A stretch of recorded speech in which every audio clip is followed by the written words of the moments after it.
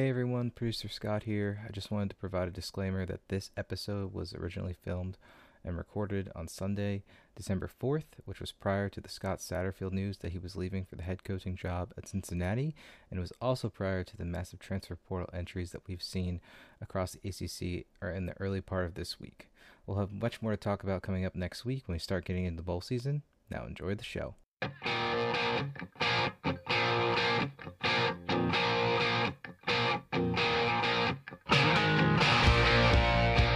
Ladies and gentlemen, boys and girls, welcome back to Basketball Conference, the ACC Football Podcast. My name is Joey Weaver. He is Mike McDaniel. Mike, the ACC Championship game in the books.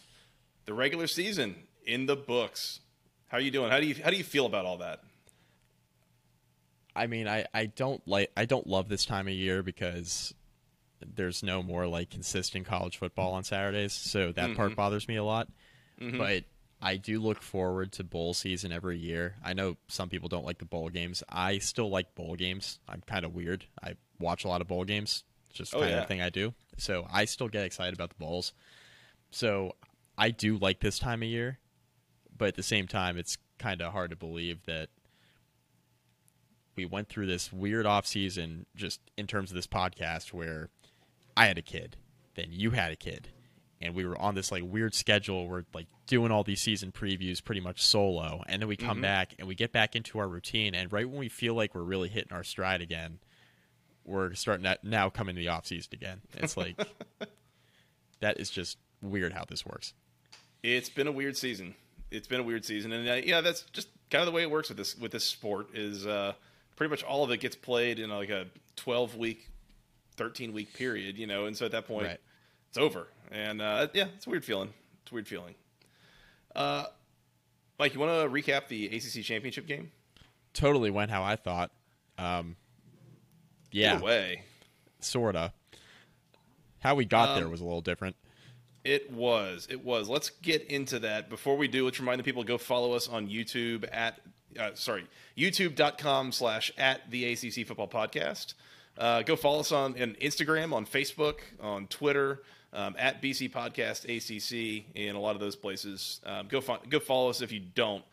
We realized recently that we promote these things at the end of the show when a lot of people have probably checked out. So we're going to do it off the top now as well, just to remind you where we can be found other than on this here podcast feed, Mike.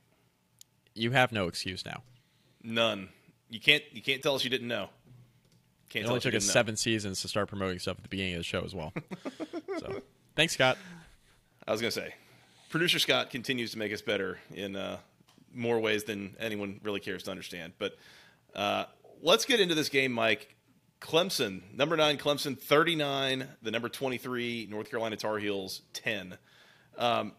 Mike, I think the thing that stands out to me most about this game is I just told you that Clemson won this game by 29 points. It was a 4-score win. Yes. North Carolina outgained Clemson in this game and lost by 4 scores.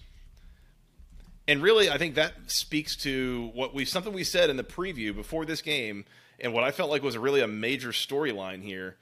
North Carolina absolutely could not finish drives. They could not finish drives to save their life in this game.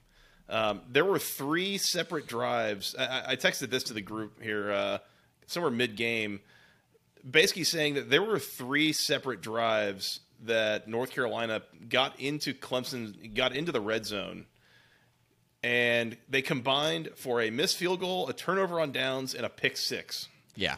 That's 3 separate red zone drives that turned into a grand total of -7 points for North Carolina in this game.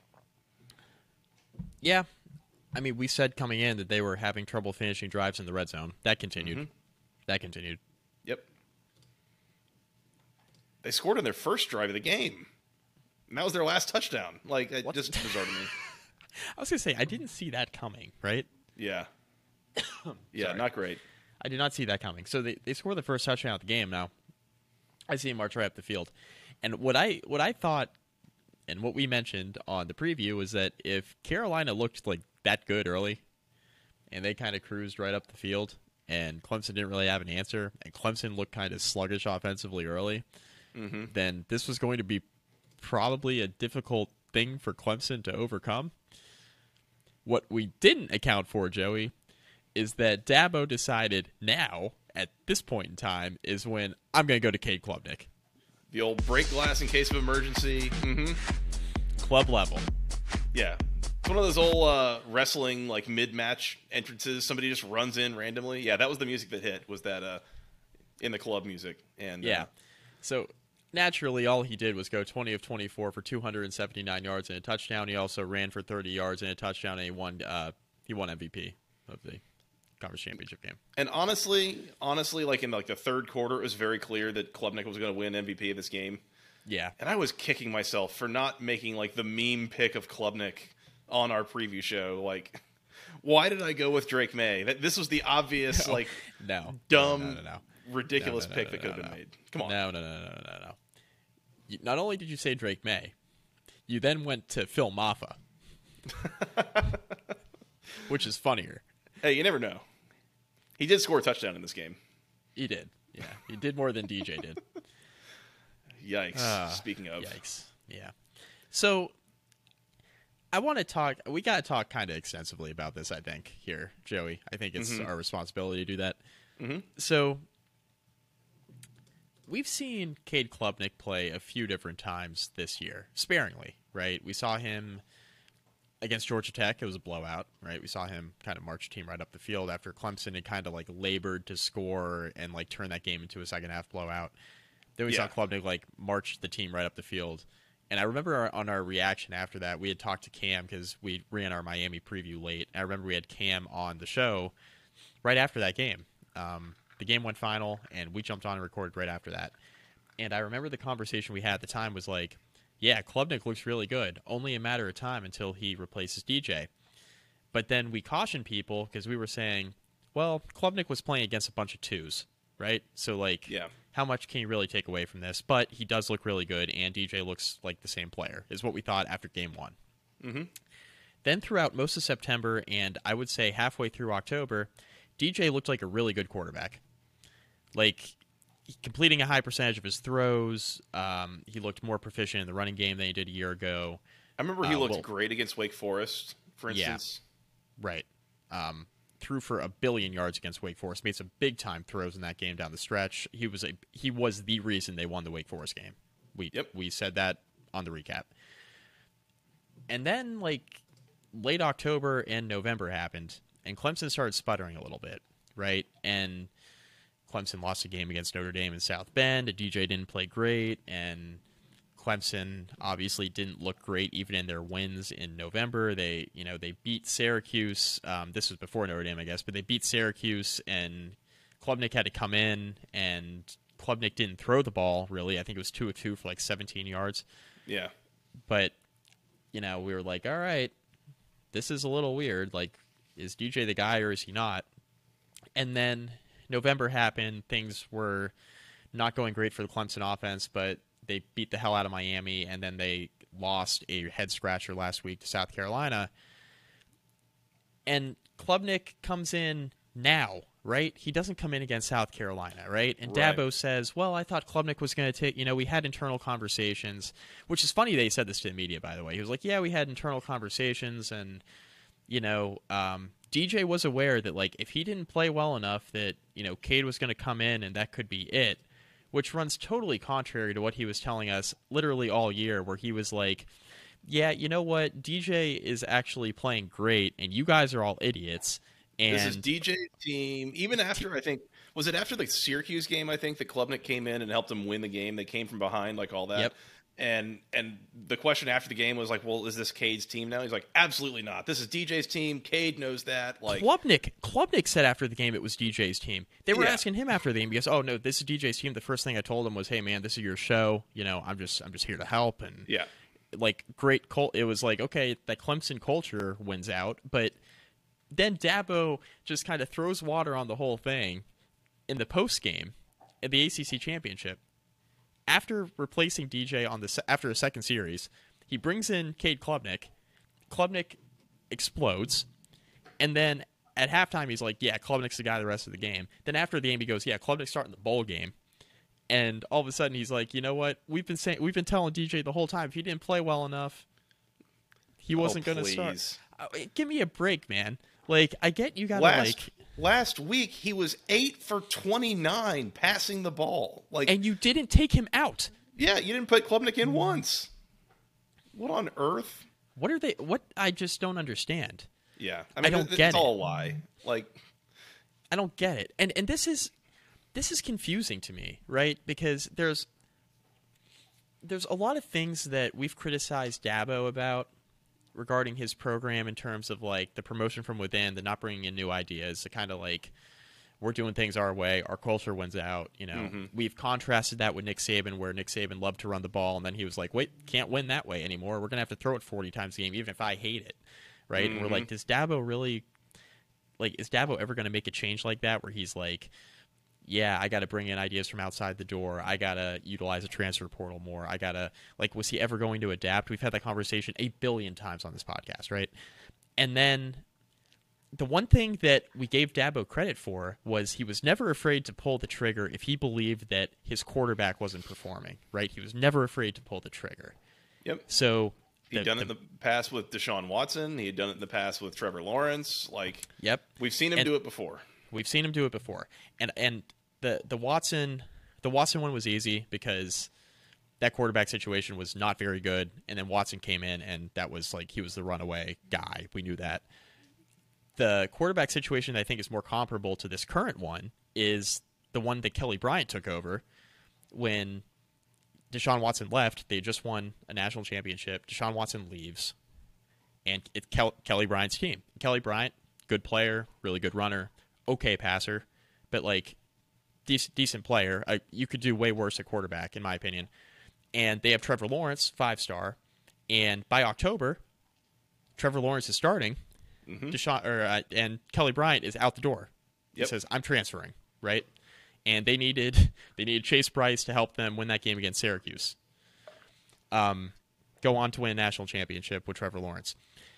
Why didn't Dabo do the same thing here? It is odd. Like, if Klubnik was every bit as good of a recruit as Trevor Lawrence was a better recruit, like high ratings wise, but like Klubnik's a 5-star. But he's really freaking good. He could have played anywhere he wanted.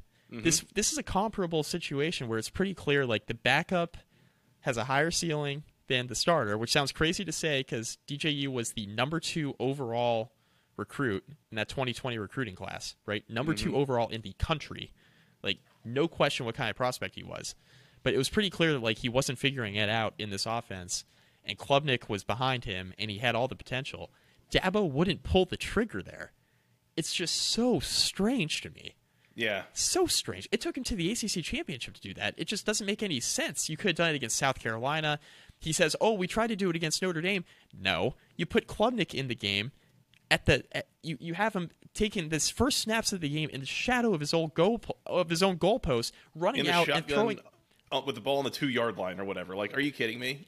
Rolling out across his body, throwing across his body, and he threw an interception. What did you expect? Yeah. And then you say after, oh, well, he didn't take it over against Notre Dame. No shit, he didn't take it over against Notre Dame. Like, they were in a terrible spot there. Like, that you didn't set him up for success. I just think he was...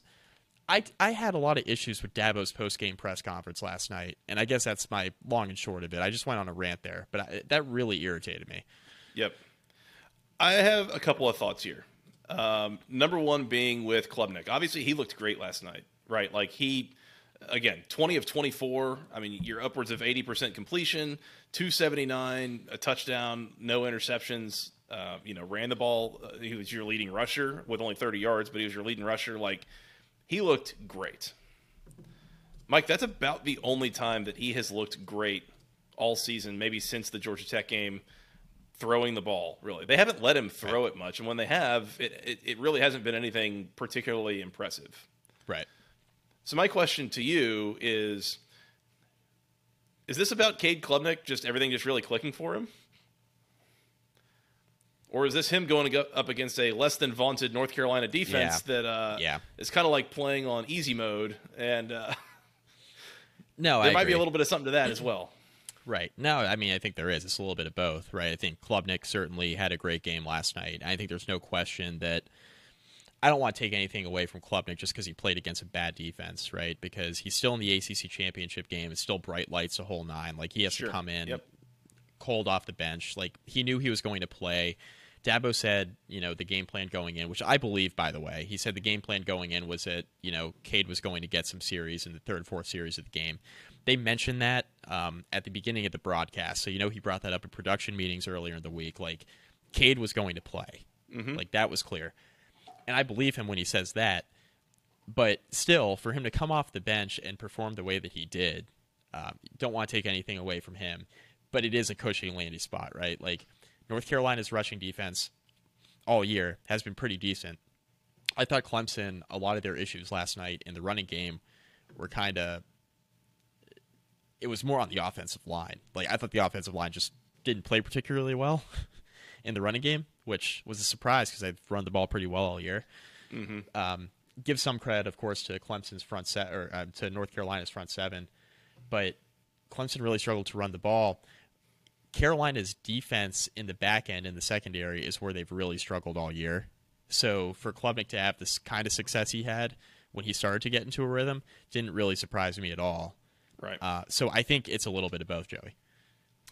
I think that's fair. All I'm saying, they're going to go play Tennessee in the Orange Bowl, and we'll talk about bowl lineup here shortly. But even then, like, that defense has not been incredible for them this year in Knoxville. So, whatever he looks like, last night, whatever he looks like in the bowl game, I just think we should be a little careful about what we project next season from that, because this is the kind of thing that could very easily be, did you see the way that he ended last season? I think he's going to win the Heisman next year. And it's like, okay, let's pump the brakes on this just a little bit, please. I also think that, and people were saying this on social media, and I do not subscribe to this theory at all, because I think Clemson's issues, that some of the issues they had this year go beyond the quarterback position.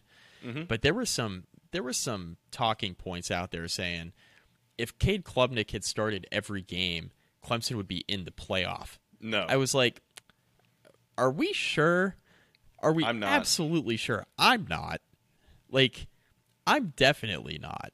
Like, they've had some and full disclosure too, like, DJ didn't play great against South Carolina. You mentioned his passing stats were not very good. But, like, Dabo brought this up, and he's right. There were several drops in the receiving core last week. Like, DJ didn't play spectacular, but his numbers were, like, literally, they couldn't have gotten worse, and he didn't have necessarily the help around him that I think he's had in other games this year, and that's just a fact.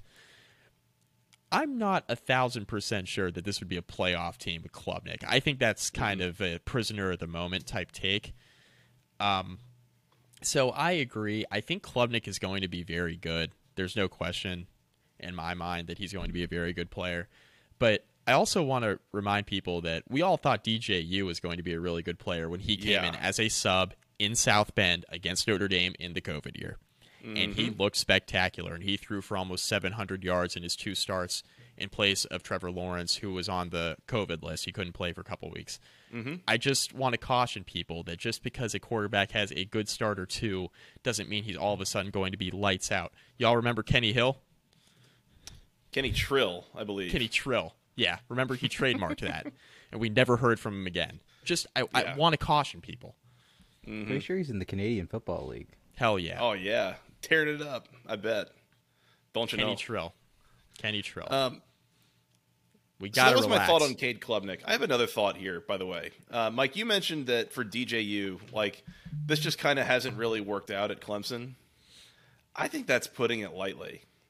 So we saw how inaccurate, how bad he was throwing last week at South Carolina, against South Carolina. We saw then he comes out the first 2 drives of this game, and he was 2 for 5 passing for 10 yards.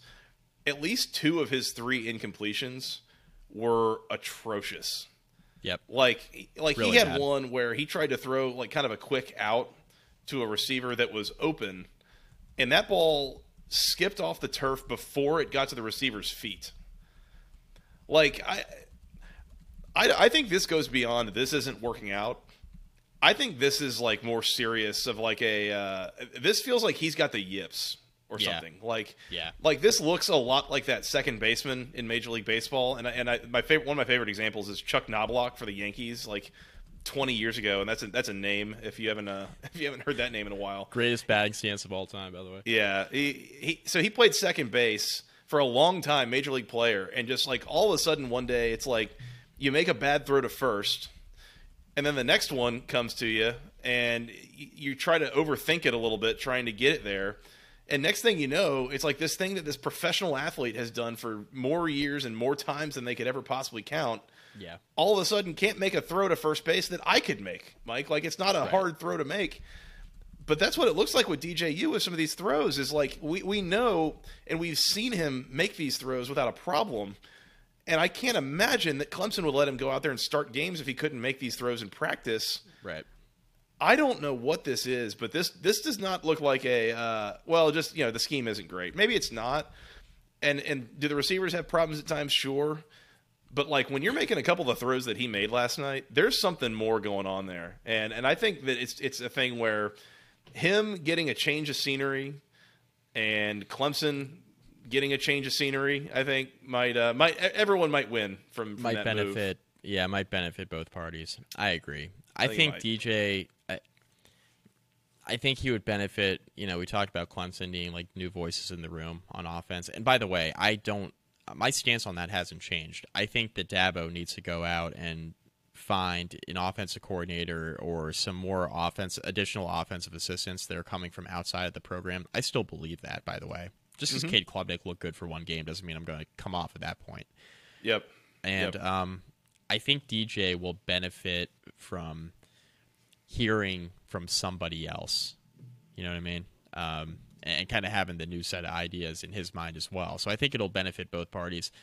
I think he's a shoo-in to go to somewhere like UCLA, where, I mean, he's from California. UCLA is replacing a quarterback that I think, DTR is a little bit more shifty than DJ, but he would be a similar type quarterback in their scheme. I think he'd fit really well there. Chip Kelly has sent multiple quarterbacks to the NFL. So, for all the talk about, I know it's funny. It's like a catchphrase with coaches across college football, oh, he's a quarterback whisperer. And everybody loves to, like, make fun of that. But, like, Chip Kelly's a pretty good developer of quarterbacks. And I think that DJ would benefit from going and playing for somebody like a Chip Kelly out there at UCLA. So, you can still play big-time football in Pac-12. The Pac-12 is definitely on the ascent for sure with the Colorado hiring Dion and obviously Lincoln Riley at USC, and Oregon's good, and Utah just won the Pac-12. I mean, that's a pretty good football conference right now. So I think, having UCLA kind of still be in the fold would be cool, and I think DJU could play close to home, and I think would benefit from playing for somebody like Chip Kelly. Yeah, he's from Los Angeles specifically. Right. Not just from California. He's from just right down the road. Right. He went to St. John Bosco, if memory serves here. I agree, and he did. We're going to get into a couple of different transfer portal entries here in a little bit, but he did. I think I don't know if it was announced officially, but I think the report came out that he's expected to enter the transfer portal, which is just not surprising at all. And honestly, with the way that Clemson coached this game, with the rotating quarterback kind of thing, I'm betting they knew that coming in. They were going to try to do him a solid, let him start and see how that goes. But there's a reason that now is the time that it's like, oh no, we got to make sure that Cade gets some time in this game. It's like, okay. And Dabo, and the way Dabo kind of went, he's always spoken highly of DJ, so I don't want this to be taken the wrong way. But he had a different tone when talking about the quarterback situation last night coming out of the game. I get part of it is because Klubnik played so well, and you have no choice but to kind of talk great about DJ. But it did feel like he kind of went heel turn, and he was just like, Cade's our guy for the bowl game, and DJ's going to have to keep working hard, just kind of understand where we're at. I just thought it was interesting how Dabo approached that post-game press conference last night, and it feels like they knew that DJ was probably on his way out. It's just very. It was interesting. It was interesting. Yeah, it was. It was. One more thing, speaking of heel turns, that I think we kind of probably should bring up. Mike, what There was a pick six, a long pick six, in the third quarter, and Clemson sets up for the PAT, and instead, Drew Swinney takes that thing right up the gut for a 2-point conversion. It was already, it was 30-10. It was going to be 31-10. He just for no reason, straight up the gut. Yeah. I was like, what is this just some big middle finger? Like, I saw there was something in the pregame press conference between Dabo and Mac Brown where Mac was maybe a little handsy with Dabo, and I don't know if that wasn't appreciated or what was happening here, but like, just what an odd time and kind of a bizarre call. I guess you could just very easily say, I don't know, Dabo wanted his boy to have a moment, but I don't know. That was a weird one for me. That was odd, and also, like, off the bat, Klubnik throws a deep bomb to Cole Turner, who's a freshman, who, like, he basically was, like, tripping for 25 yards, it looked like. Mm-hmm. Like, he was down at the 1-yard line, and Clemson scored a short time later. He had, like, the longest fall of all time. He just, like, kept tripping, and it cracked me up because Sean McDonough was like, yeah, that pass was complete to Cole Turner, and then Todd Blackledge like blurts out, "He's not even on the depth chart," and he's like, they're like looking through all their sheets, and they can't find his name, and McDonough like, "Oh, that's Cole Turner, a freshman," and I was like, "This is a disaster." Like, we're in the first quarter, and then that happened later where they're snapping it to Dabo's kid, and they're having him run in on a fake when it's a blowout. Why? What is the point? I don't know. And maybe this is the kind of thing that maybe it got brought up in the post-game press conference, and maybe somebody knows the answer to this or what he said about it. I have not seen it. I would be curious to understand what was going on there. Yeah, very, very interesting. Mm-hmm. Mike, it looks like, depending on how we score our pick'em game, oh God, you won like all the spread, total, first half, first quarter, like all that stuff. Your picks looks like 6-2. Mine went 4-4. My mistake was taking the unders on the first half and first quarter total. Mm-hmm. So that was a mess. But it looks like I won the segment that was a lot of the other just random Super Bowl props. I got last scoring method. I got first and last team to punt, first turnover committed, last team to turn it over, last turnover committed, and most turnovers. All those I got correct. There were a couple more than you had there. So, I don't know. Seems fun. We were both, roughly 50-50, which is probably about how you expect these things to go. It was like a coin toss. Yeah. Even. Basically. Speaking of which, we did not really get to see, was it heads? Was it tails? Who won? Doesn't matter. Yeah. I think we're assuming. Yeah, go ahead, yeah. Scott. We're going to assume it's North Carolina because they kicked. But maybe Clemson chose to receive if they won. Don't know. Somebody at the game could certainly tell us. Yeah. But so if you were there and please let us know. Did Clemson win the coin toss and elect to receive, or did North Carolina win the coin toss and elect to defer? It's very important. Very important. It is. Yeah, somebody's got to tell us. Also, if you know if it was heads or tails, please let us know that too, because we have no idea. Yeah. I can guarantee if I was in the stadium and the official is yelling out, "Oh, it was heads, they'll kick." I mean, by then I'm like 17 beers deep anyway. I'm not going to remember, if it was heads or tails. Yeah. I mean, this game's at 8:00 Eastern. Like, what else are you doing all day? Come on. Yeah, I mean, I'm tailgating, 100%. Let those of us who have not tailgated before going and covering a game at the ACC Championship in the press box cast the first stone. It will not be me because been there. Yeah. Not sober. Clemson 39, North Carolina 10. Mike, anything else before we move on to some other content and orders of business? No, I think we're good to move on. Let's go into the bowl schedule. We've got some real quick. Mm-hmm. I just want to circle back on Carolina real fast. Mm-hmm. What are we doing here? Like, with Mac Brown, and is Drake May going to still be the quarterback? There's been rumors he's going to transfer, which I don't buy, by the way. Like, his brother's like one of the best shooters in school history on the basketball team. Like, they're a Carolina family. I'd be surprised if he Which one, Luke transferred. Yeah, Luke May. That's his older brother. Yeah. Yeah. There's a third one, too, that also played basketball there, right? I believe so. Okay. I would also be surprised if he transferred, partially for that reason, partially because, I mean, he was almost a Heisman finalist. What more do you want here, A? And B, like, man, how many cautionary tales are there out there of guys transferring from one situation into another, and it is not an upgrade? Either they don't win starting jobs, things just don't mesh as well as they used to. You know, I think he's in a pretty good situation there as long as Phil Longo is still the offensive coordinator. And say what you will about Phil Longo, say what you will about Mac Brown, whatever. If you're Drake May, you are putting up numbers. You are a potential Heisman finalist. You're being discussed as like a top 10, if not top 3 draft pick. Like, get a 7-to-1 touchdown to interception ratio. Yeah, it's pretty good. Like, don't mess this up just for the sake of, I don't know, just for the sake of wanting something new. Like, keep your eye on the prize here, kid. Yeah. Look, they're not going to pay you the type of money that you are going to make in the NFL. That's right. That's right. Other kids may be a little different, but not in Drake May's case.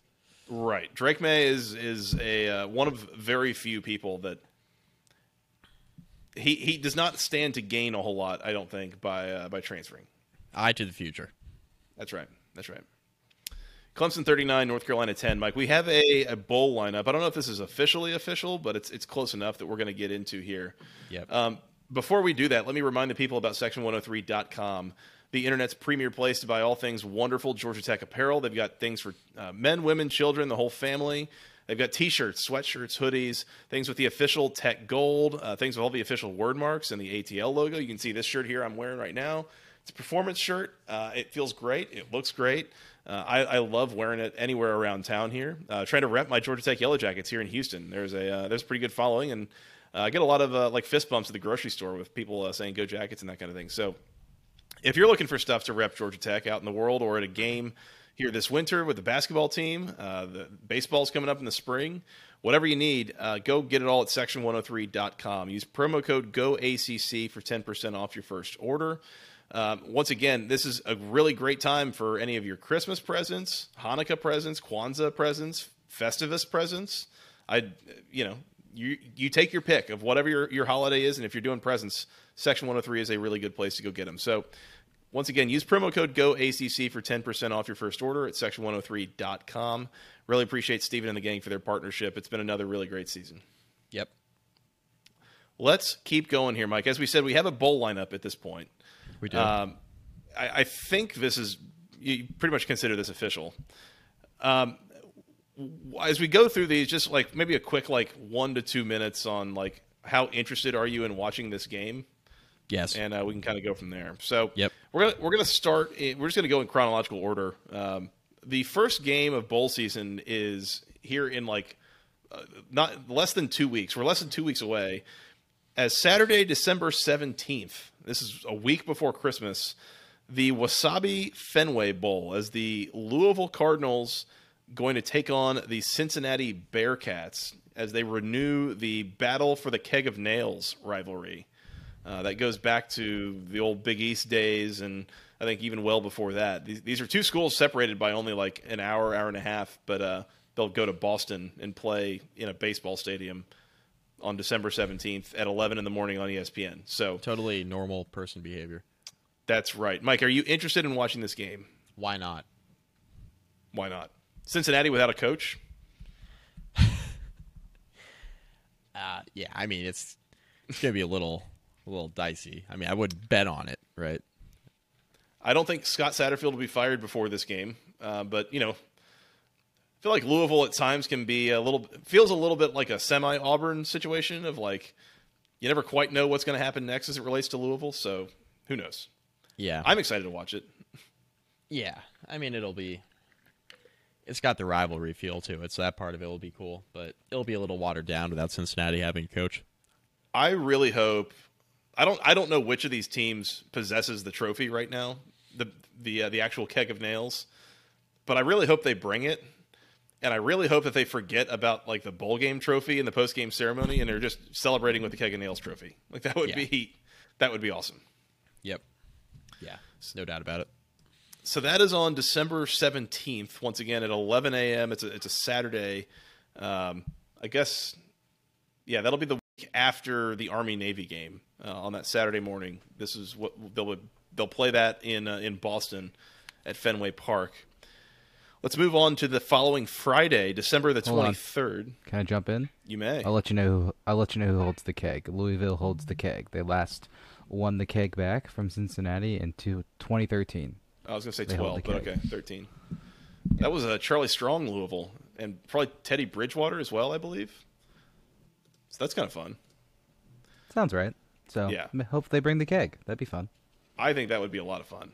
So we'll see. All right, moving on. Moving on, Scott, it looks like Mike had to go tend to the wee baby McDaniel. So we are going to keep rolling here, but you tell me how you're feeling about this. On December 23rd, you have gotten off of work. It's Christmas break. You're coming into Christmas Eve. At 6:30 on ESPN, it is the Union Home Mortgage Gasparilla Bowl from Tampa, Florida. Gasparilla Bowl. Yeah, I can't roll my R's. All right, let's go. Yeah, 4 years of Spanish will help out with that, and so does the bourbon. But Wake Forest, the Steamin' Deeks, taking on the Missouri Tigers. Tickets going for $34 for that game. I'm honestly a little surprised that we're getting a Power 5 matchup in a pre-Christmas bowl in Tampa. But sure, yeah, I'll watch this. This looks interesting. Yeah, I think it's kind of interesting. I mean, Mizzou gave Georgia a battle earlier this season. Mm-hmm. Wake's been up and down. As long as they don't turn the ball over, they're usually decent. So, honestly, it could be a fun game. I mean, who knows? Wake likes to score. Mizzou's feisty. It could be fun. Mizzou is pretty good, pretty like reasonably creative on offense. I don't think it's like an offense that is really wacky, like really sticks out from the others, but they do some fun stuff and they'll score some points. So I definitely think this could be a very high scoring game. Let me check and see if there's a line on it yet. Let's see. Come on, bring it up. Not seeing one just yet, but I could see this being a total at least in the 60s, if not into the 70s even. So, yeah, keep an eye on that. That should be a fun game to watch and a nice like little Friday evening going into Christmas break. Yep. I'll have it on. Why not? Yeah, absolutely. Let's do it. All right, so we had that game. We have two pre-Christmas games, and then after that we will wait until Wednesday, December the 28th. So at that point, we have two games. The first one is at 2 o'clock on ESPN. It is the Duke Blue Devils taking on the UCF Knights in the Military Bowl presented by Peraton. This is right up the road from you guys. I think there was some discussion that you might possibly try to sneak over there and get to this game. That would be kind of fun. Yeah, the Military Bowl is traditionally held on Navy's campus at their stadium, which is in Annapolis, Maryland. So that's only about an hour from the Northern Virginia area where I am. A little bit further from Mike is now, a little bit more south. But previously, when Virginia Tech has been a bowl team, they've gone to the Military Bowl, and we've had an easy trip over there. So I made a joke today that we could go check out this game and see what's going on over there in Annapolis. I look at this I'm matchup. interested. This is the matchup I think of the ACC's bowl season that I feel really good about the ACC's spot in this game. I think you've got a UCF team coming off disappointment in the conference championship game, a team from Orlando, Florida, traveling up to Annapolis to play in a cold weather game against a Duke team that was supposed to go like 3-9 and is probably pretty fired up to be there and does not mind the cold nearly as much. You'd figure from being from North Carolina. I think this is a good spot for Duke. And keep an eye if you find out that UCF is favored, especially by a good number of points here, I would lean with the Blue Devils. I think. I 100% agree with that. I kind of don't really have anything against your analysis there, and I think Duke again. They've been doubted all year. Elko's just won Coach of the Year. He's going to try to prove it again. So I'm with you. Mm-hmm. So we'll see how that goes. Then later that evening at 8 o'clock on Fox, it is the San Diego County Credit Union Holiday Bowl. That is. Did this used to be the Poinsettia Bowl? Did it? That might be right. I can't remember. All these, they change all the time. Let me see. Yeah, so the Poinsettia Bowl. No, that was a separate game. It used to be sponsored by San Diego County Credit Union. All right, so I get half credit. Yeah, and it was played in San Diego, so you're on the right path. But for whatever reason, now it's the Holiday Bowl. And let me check and triple check that this is like these are different things through history. Yes, it is. So yeah, both sponsored by San Diego County Credit Union. That's a mouthful, man.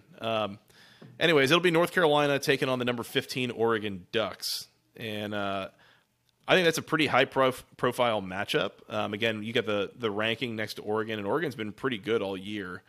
But both teams coming in off some disappointment. I mean, Carolina's lost 3 in a row. Oregon's lost 2 of their last 3 and barely beat Utah for their win. So a couple teams that have had some pretty high rankings at times this year, but coming in kind of limping and not really coming in strong to the finish. It does sound like Bo Nix is going to play in this game, so also a pretty good quarterback matchup between Bo Nix and Drake May. Yeah, I was about to ask about that about Bo Nix, so good plug. Initial thoughts are I don't know how much either team is really going to care, so I don't know. Like you said, they're coming off a little bit of a missteps at the end of the regular season. Didn't probably reach the goals that they wanted to reach at the end of the year, especially for Oregon, who missed out in the Pac-12 title game. So maybe they'll have something to prove there, and just like as a stepping stone into next year.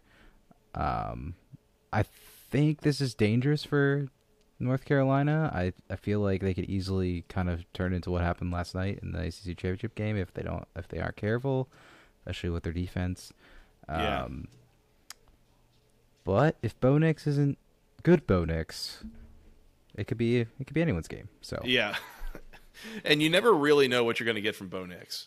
So at any given time, he might be excellent. He might be kind of terrible and just turn the ball over 3 times, and you never really know. But I think I lean with I think this is set up for Oregon to be have the advantage here. We'll say I think that defense is actually pretty solid. Offense has been pretty good as well, so I think Oregon probably a more complete team. But we'll come back and preview that game in a little more depth. Yeah. Initial thoughts at the initial over under total. I'm guessing somewhere 71. I don't know. I haven't watched Oregon a lot this year, to be honest. You just said their defense is kind of good. North Carolina's is terrible, so they're gonna have to score to keep up. Basically, is what I was thinking. I would probably be interested in the under here because I'm with you. I don't know if it'll necessarily be in the 70s, but I could definitely see like in the mid 60s. And the way that Carolina's offense has just really struggled to finish drives lately, and has, they move the ball between the 20s kind of thing, but they are not scoring points. Like I could see that same thing happening again here and kind of keeping the total down. So we'll see. So we've got those 2 games on the 28th. On the 29th, we got 2 more games. Starting, this is a Thursday, by the way. At 2 o'clock on ESPN, we've got the Bad Boy Mowers Pinstripe Bowl as the hometown Syracuse Orange taking on the Minnesota Golden Gophers. Is this Syracuse, a football game also in a baseball stadium? Yes, Yankee Stadium. Yes, it is. Okay. This is in Yankee Stadium. I don't know why that's necessary, but it is. But Syracuse, I don't know if this sets up all that favorably. This is a game I will definitely have on while I'm working from home, but I would not consider this appointment viewing. I'll say that. I think this sets up for a very comfortable Minnesota win, I would think. Yep, and I don't think it's going to necessarily be exciting. Like, Minnesota, from all I've seen this year, which is not a lot of them, hasn't been that exciting. Syracuse, as we know, was very close to going 6-0 and then 0-6 down the stretch. Not that exciting. So, like you said, probably just on in the background for some background noise as we lead up into the New Year's. And that's about it. I will say this, talking about teams that are motivated to be there. Again, it's Yankee Stadium. You're in a baseball stadium in New York City in late December. Like, it's going to be nasty weather and all that stuff. But these 2 teams are perfectly fine with nasty weather. I mean, they're used to it. B, this is Syracuse's first bowl game in how many years? I bet they'll be fired up to be there either way. So that's something definitely working in their favor. Yeah, I agree with that. I would give the slight edge in the weather to Minnesota, actually, since they still play outside, and Syracuse doesn't. But I think you're right. Yep. So keep that on your TV in the background while you do other things, I guess. Fair enough. 5:30 on ESPN later that day. This will probably be just like the next thing on. Basically, just keep it tuned there. The number 13 Florida State Seminoles taking on the Oklahoma Sooners in the Cheez-It Bowl. This is the Cheez-It Bowl at Camping World Stadium in Orlando, Florida, not the Cheez-It Bowl formerly played at Chase Field in Phoenix, Arizona, for what that's worth. Yeah, big names. This is a name bowl game. They got Florida State, good brand. Oklahoma, good brand. Very good helmet game. Yep, there you go. That's the word for it. I definitely think Florida State should control this and win this game easily. From all we've seen, I mean, they've been playing well. Oklahoma has not been great. That's all I got. It's not a far trip for Florida State. It's a few hours down the road into Orlando. Oklahoma, it's a far trip. Nah, that's all I have. Speaking of teams playing their first bowl game in a few years, somehow we need to look this up. What was the last time that Florida State was in a bowl game? It was 2019 when Willie Taggart was fired and Odell Haggins took them to the Sun Bowl. So this is Mike Norvell's first year at Florida State, first of 3 seasons at Florida State that they've made a bowl game. They also did not make one in 2018, so only their second bowl game since Jimbo Fisher left after 2017. So that's kind of a strange time for Florida State, but again, a team that has been playing well, like you said, Scott, and Oklahoma has been very underwhelming. I would like to think that I would like to think that Mike Norvell will have them fired up for this game and ready to put a whooping on them. And Oklahoma, again, has just been really unimpressive for large portions of this season. And I think if Florida State brings their A game, they will win this game without a problem. But we'll see. Yep, completely agree. That does it for the 29th. Our final 3 bowl games of the ACC slate are all on Friday, December the 30th. Starting at noon on ESPN as the Duke's Mayo Bowl, coming at you from Charlotte, North Carolina, baby. Top tier content bowl, baby. Duke's Mayo, formerly known as the Belk Bowl. Yes. I am honestly super interested in this game because of the content that Duke Mayo Bowl puts out on the internet. Like, it's just funny. So it has nothing to do with what happens between the sidelines. It has everything to do with what happens elsewhere. Correct. Actually went to this bowl game once when it was the Belk Bowl. It was a really fun game. It was when Virginia Tech played Arkansas back in 2016. We're down 24-0 at halftime. Ended up winning that game, so it was fun. Good atmosphere down there. They throw a good like pregame tailgate, from what I remember, like for the fans. It was fun. NC State not obviously in a short trip for them. Maryland not too far from Maryland for holiday time, so they'll probably have a good fan base, I would think. And I think this game could get kind of weird. I mean, Maryland's offense put up some good points against the likes of Ohio State, and they're fun, I think, on offense. I don't really know much about them, to be honest, because they play in the Big Ten, and they don't play in the ACC anymore, which is a crime. But, and NC State's been oddly good without Devin Leary, and we've talked about that a lot this year. So we'll see who starts at quarterback again for NC State. Maybe MJ Morris is back from his injury. Maybe he's not. Who knows? They obviously have a great defense. So I think this game could be really fun. I think it could be. Yeah, by the way, it's the number 23 NC State Wolfpack taking on the Maryland Terrapins. I don't know if I mentioned that. Kind of important to note. Also, I think it's really critical to note here that I'm just really happy that NC State finally gets a chance to play a game at Bank of America Stadium in Charlotte. Good for them. Finally getting to make that appearance. That's great. Hasn't really happened in other circumstances, but that's fine. That's fine. Sorry, NC State fan. I'm just trying to make a joke here. Yeah, sure, that could be fun. I think that's one high level team at NC State and another team that at least plays offense pretty well.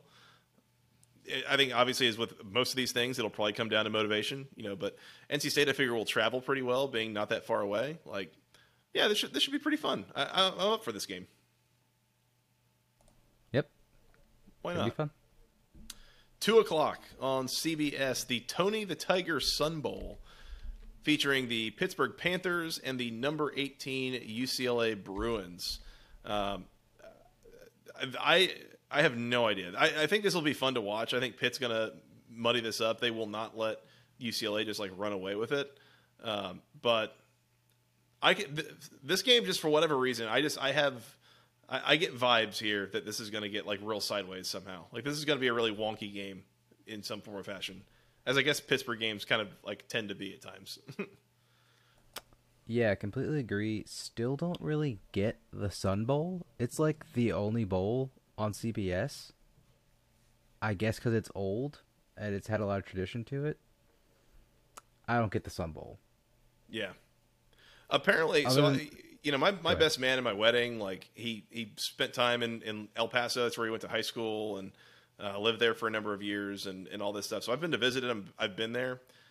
I'm always surprised when all these different teams that go there and they come back and they're like, "Oh, El Paso was so much fun. That was such a great time." I'm like, "Was it?"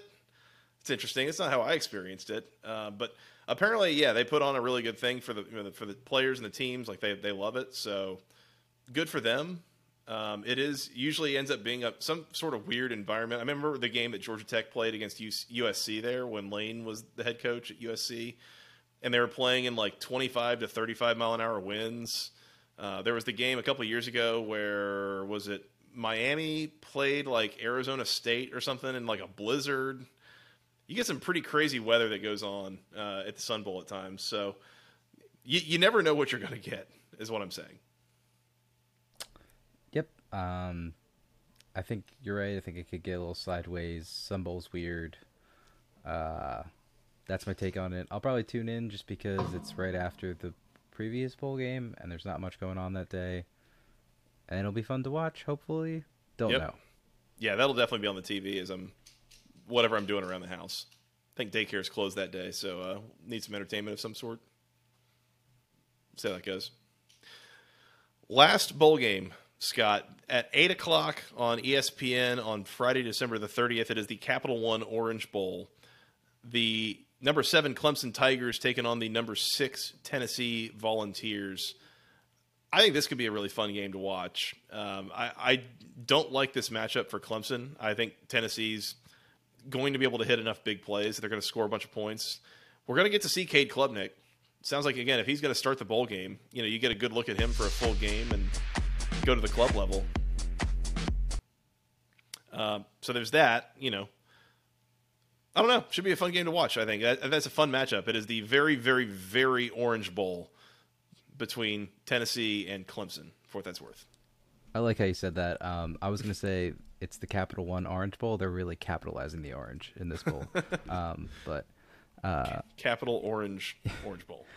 I'm really sad that Tennessee lost Hendon Hooker. I felt like this game could have been super fun with him involved within the game. Not just because of my previous affiliation with him in the Hokies, but he's a really good player, and it's sad that he's not playing. But yeah, yeah, I agree. I think it should be fun. I think it should be really interesting, though, because, yeah, Cade Klubnik's going to have a whole month to prep, but it's a SEC team. I don't know how well Clemson's going to fare. I think it'll be a fun game. It's a New Year's 6 game. I'll be tuning in. It's the top 10 matchup, top whatever matchup, so it'll be fun. Yep, sure will. That's all I got for the bowl lineup. Mike is still not back, so we can keep moving here, and we'll get his takes whenever he does get back. A couple more newsy things I wanted to bring up. We mentioned before, I believe, that Jeff Sims from Georgia Tech is transferring. Brandon Armstrong from Virginia as well will be transferring. We got more official word that Phil Dracovic going to be transferring out of Boston College. DJ Uiagalelei as well, we assume, is going to be transferring out of Clemson. We also know that Courtney Jackson out of Syracuse, wide receiver, Al Blades, the defensive back out of Miami, transferring, and Nate McCollum, the wide receiver out of Georgia Tech, going to be transferring. Mike, welcome back. Do any of these transfers like really move the needle for you, or are you where I'm at maybe a little bit with this? Like, I'm already a little bit exhausted with this coaching carousel being immediately followed up by the quarterback transfer carousel. I mean, I think that college football would do themselves a lot of good if they either totally got rid of early signing day or if they moved early signing day kind of back a ways, because how you have it right now with the schedule is you have early signing day, occurring basically like early December, mid-December. And what ends up happening is like with the portal and early signing period and everything else, like these coaches need to be put into place almost immediately. And it really makes things difficult in terms of the hiring process because you have to expedite everything. Like you got to move everything up. You got to fire coaches quicker than you ever have, and you got to hire new coaches quicker than you ever have. So what I would say is that it's definitely something I think that the NCAA should look at. And I think they're so pro player, which is good. I mean, you want to be pro player. You want to make sure that, players are able to, the one-time transfer rule and all that stuff's really good for the sport. But I think how the schedule is laid out right now, it makes it difficult from a coaching standpoint because you got players moving, you got coaches moving. It's all happening so quickly, and it's all happening before a lot of these team seasons have ended. Yeah, I'm going to jump in for Joey, who's stepped away now. But so follow on, do you think, like, just easy answer, the day after the national championship game is a good time? Or just removing it again and just going back to the original signing day, which is in February, right? Yeah. So was it? Yeah, February. I forget. Correct me if I'm wrong, Mike. Wasn't it added to help aid the players that want to enroll early? Yeah. So early signing day, and I'm pulling it up right now.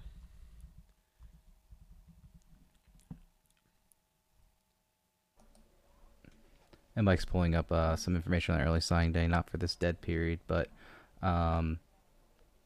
yeah, I think Mike's point is correct. I think the early signing day puts pressure on coaches to get fired earlier in the season, get let go earlier, Yeah. and then also have this mad dash right at the beginning of December. So, what did you find? Like early signing day is December. Like this year is December 21st. Like that's like there's still bowl games going on then. You know what I mean? So it just makes things difficult. Joey's back. Scott and I were just talking about how like early signing day has just really made things difficult in terms of coaching carousel, coaching hiring cycles. Mm-hmm. The fact the transfer portal literally opens up Monday the 6th, like formally. Like players have been able to say, yeah, I'm going into the portal. Yeah. But Monday the 6th of December, like players are actually allowed to like formally transfer in and out of schools. You have all this stuff happening before seasons have ended. Mm-hmm. And I just don't think that's right. I'm all for, and I was telling Scott, I'm all for like the player empowerment and being able to, have them freely move from school to school, one-time transfer rule, all that stuff. But I think the schedule, the way that's laid out right now, is pretty poor. And it's doing, I think, coaches and also players a disservice. Yeah, I agree with that. I mean, ultimately, the calendar is just like jacked up.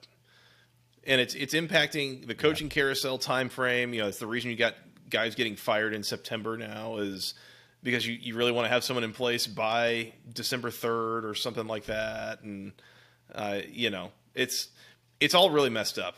And it does need to be probably reevaluated. And I don't know what the right answer is necessarily, but there's too many kind of conflicting things going on at the same time that set up people to make uninformed decisions, basically, or put people in position to get themselves, in a bad situation later, I think. And so, I mean, yeah, it's messed up. What struck me last year is like the number one example was Texas Tech fired Matt Wells. Mm-hmm. They hired Joey McGuire off of Baylor's staff November the 8th. Yeah. The regular season was still going on for another month. I think he was an on-field assistant, right? He was the associate head coach at Baylor. And they hired him away from Baylor on November 8th. There were still like 3 regular season games left. Yeah. I mean, that's just and that's so far that's been the aberration. But I remember when that happened, I was like, man, I hope this isn't something that like continues. Yeah. Because that's going to be really tough when coaches are being plucked off of staffs. And Baylor had a damn good team last year, you'll remember. They were a Big 12 title game team. Like, they were damn good last year. Yeah, they were. So, as said, I mean, we'll have some transfers out of the ACC. I don't know that any of these are necessarily, like, really surprising kind of guys that we thought might do this anyways. So, we'll see how this ends up going, I guess, for these teams and who they might get in return from the portal. The portal giveth, the portal taketh away, Mike. It's the number of transfers. It's at particular schools that I'll be looking out for. Virginia Tech, Miami. Like, those two schools in particular where expectations probably don't match the current roster composition. Yeah. Yep. So you got to make some changes quickly, and you got two new coaching staffs that want to make changes quickly to the roster. Yep. Just how many guys are going to transfer out? That's what I want to know. Exactly. So, Exactly. Tech's already had a few. Most of them have been reserves. Just interested to see how that shakes out. Yep. Agreed. Mike, that's all I've got on news. Should we talk upcoming schedule a little bit? Yes. We are going to take, I think we're going to take maybe a week and a half off here. I think we're both a little bit burnt out, with this show and other responsibilities kind of going on in life. So we're going to take a little bit of time and rest up before bowl season. But as we kind of alluded to earlier, we are going to come back and do bowl previews here very shortly. We'll probably do a preview for each day of bowl season. So keep it tuned here. We'll do a little bit more in-depth analysis on each individual game. So again, keep it tuned here. Otherwise, after that, we'll have some team season recaps that we do. We'll have content continuing all the way into the off season for sure. So keep it tuned here, Mike. Yep. We're set up as best as we ever have been to put out consistent off-season content. We're going to try to do that. Mm-hmm. Yep.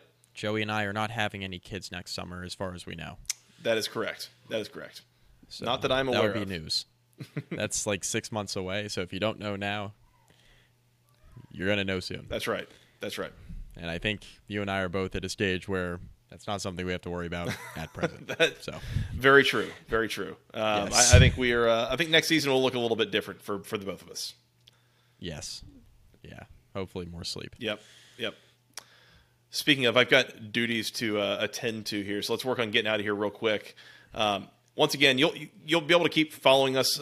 Keep it tuned here. We'll have a lot of content coming your way. Follow us on YouTube, youtube.com/@the ACC Football Podcast. Please subscribe if you haven't already. If you've got a Google account, just hit that subscribe button, on your phone, on your browser, whatever. That would be really helpful. We'd appreciate it if you did.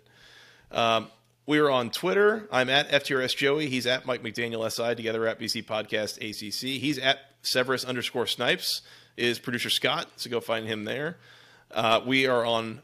You can find us on iTunes, on Spotify, on Amazon Music, all sorts of great places you can go find your podcast.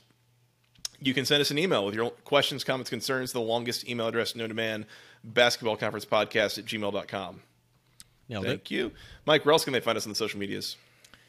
Facebook.com/basketballconference. Rate, review. Find some of our stuff there. Instagram at BC Podcast ACC. We post a lot on Instagram now. So Scott certainly does. Yeah, Joey and I don't. Yeah. I post the same amount as I did last year. That's right. I don't even think. I think it was just you who was posting last year, Joey. Yeah, probably fair. Yeah. Follow us those places to help stay connected as we go into the off season here and into bowl season and everything else. So appreciate those, everyone for listening and for those who are especially for new listeners this season. We really appreciate you. Yep. Mike, that's all I got. Anything else before we get out of here? I think we're good. Sounds good. You want to come back and start previewing some bowl games here soon? Yeah, we do. Player of the week, Cade Klubnik. Yep. I think that's got to be the obvious answer. Make it easy. Yep, make it easy. Good game for Jeremiah Trotter Jr. and not a bad game for Josh Downs either. Shout out to those guys. Yeah. Go ACC moment of the week is the Sweeney 2-point conversion. Yeah, has to be. No doubt. Yeah. Okay. We're good. We covered most of the bases. We're good. You want to come back and preview some games? Yeah, let's do it. All right. Thank you, Mr. Mike McDaniel, for producer Scott. I am Joey Weaver. Thank you guys so much for listening. We will talk to you again soon. And until then, go ACC.